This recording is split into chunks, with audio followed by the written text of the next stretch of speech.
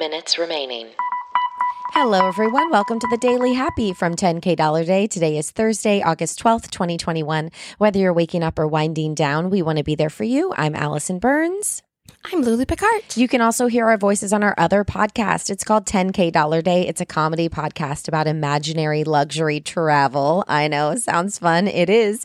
Those drop on Wednesdays, and on Saturdays we have bonus features and interviews. But this is the Daily Happy. Yep. And this week we're talking about Bookshop. What is it? Glad you asked. It's an online bookstore with a mission to financially support local independent bookstores, believing that bookstores are essential to a healthy culture. It's like the yogurt of our intellect. You can shop through a specific local bookstore. If you know of one in your hometown, for instance, you can find that store on their locator map and shop directly from that store. And that store will receive 100% of the profits. Awesome. Go to 10kdollarday.com/books. Check out the curated lists, and we get a small commission if you buy off that list. Whoa, awesome. 10kdollarday.com/books. Yeah.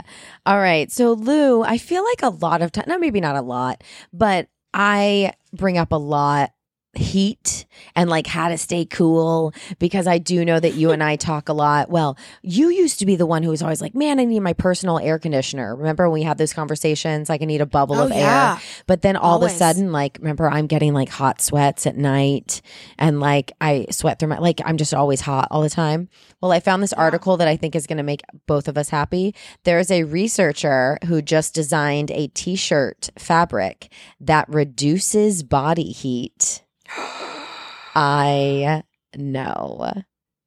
I want to wear it under all of my costumes forever and ever. Amen. I know, right? So this whole article, it starts off, I thought it was really smart because it was telling, you know, everyone how it's really easy to make clothing to keep you warm, right? So either, you know, either with, you know, natural stuff or synthetic designs, like just lots of fur or whatever, you can keep you warm. But it's really hard to design something to keep you cool. And even though they are coming up with stuff in other types, like instead of clothing, like they have buildings that are coated in like an ultra white paint now, or mirrors that reflect the sun rays, like those have been designed to keep inside of things cooler. But now these researchers, they live in China, they figured out a way to make a normal t-shirt keep your skin temperature a good 5 degrees Celsius cooler. I don't know what that equals. 5 degrees Celsius? Yeah. How much is that in, like, I don't know. I mean, come on. I'm not good with that. It sounds like it's good, why would you tell me that during the 10-minute podcast? I don't have enough time to Google it, but just know, I mean, it is, regardless, it's degrees cooler. You know? I'm so stressed out I now. know, I gotta know what it is. I know. You will never believe. How much is it? You'll never believe how many degrees that is. Really? There's no way. You said this cools you down 5 degrees Celsius cooler. Are you sure? Okay, it says this. This is what it looks like. 5, the little tiny circle with a C. Yeah, that's it. I feel, first of all, then this works. Secondly, because you die from hypothermia, 5 degrees Celsius is 41 degrees Fahrenheit. Oh, but maybe it means it's keeping you that many degrees. Oh, that can't be right either. I don't know. It says it keeps your skin temperature 5 degrees Celsius cooler. So maybe it's 41 degrees cooler than you normally would be. So if you're 100, that's so much. That is it so would be much, 60. Though. That's not possible. Right? It's just not. Yeah, I don't think. I mean, if that's true, this is the biggest scientific breakthrough of like the world. And also, I want a blanket made out of it. No, I know. I want underwear made out of it. I would like pajamas made out of it. I would like a sweater made out of it so I can cuddle with someone while I wear a sweater, but still be cold. Well, I completely agree with you. Let me talk a little bit about the like the whole method behind it.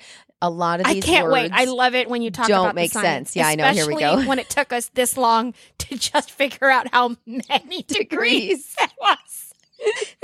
What we definitely need to do is dig deeper into the science. Because I figure somebody out there is like, how do they do it? So It's here's Mike how. I know. From England. Sorry, Mike. Well, what these two scientists did, they created a synthetic fiber blend that contains particles of titanium dioxide to reflect the NIR.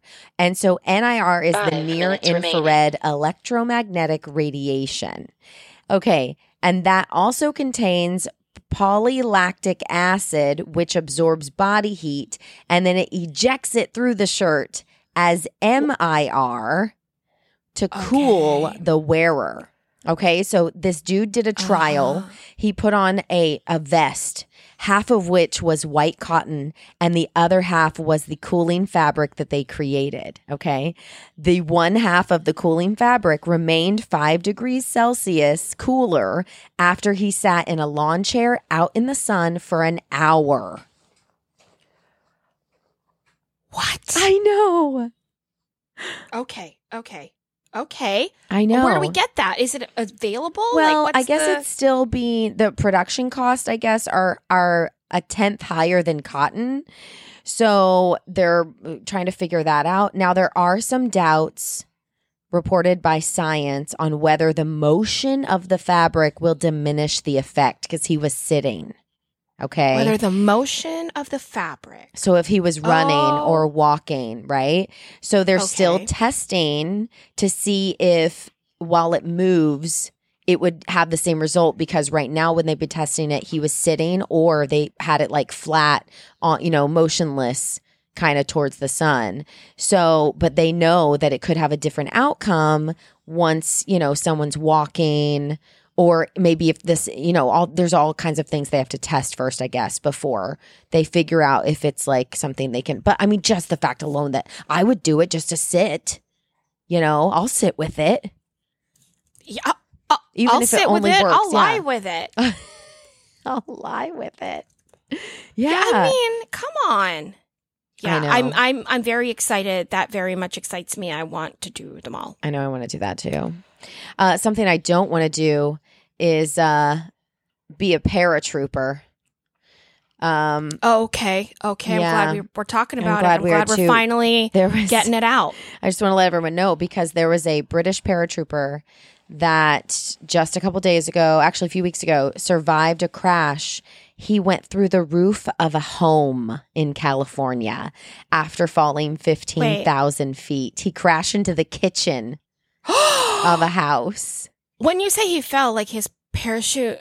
No, He had opened. Like, he jumped out of the plane as he was supposed to, and then he just wherever he was supposed to land, the calculations were off, and he just crashed through this person's thing. And then the neighbor heard it, and they rushed outside, and they spotted an enormous hole in their neighbor's roof.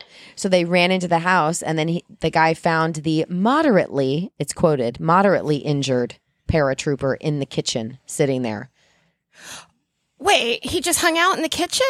Yeah, he was just like hanging out there after he fell through. You didn't leave the house? I think eventually he did, but I think he's probably in shock at first. Well, here's my next question. When you land on a roof, you just go through the roof? At that speed, yeah.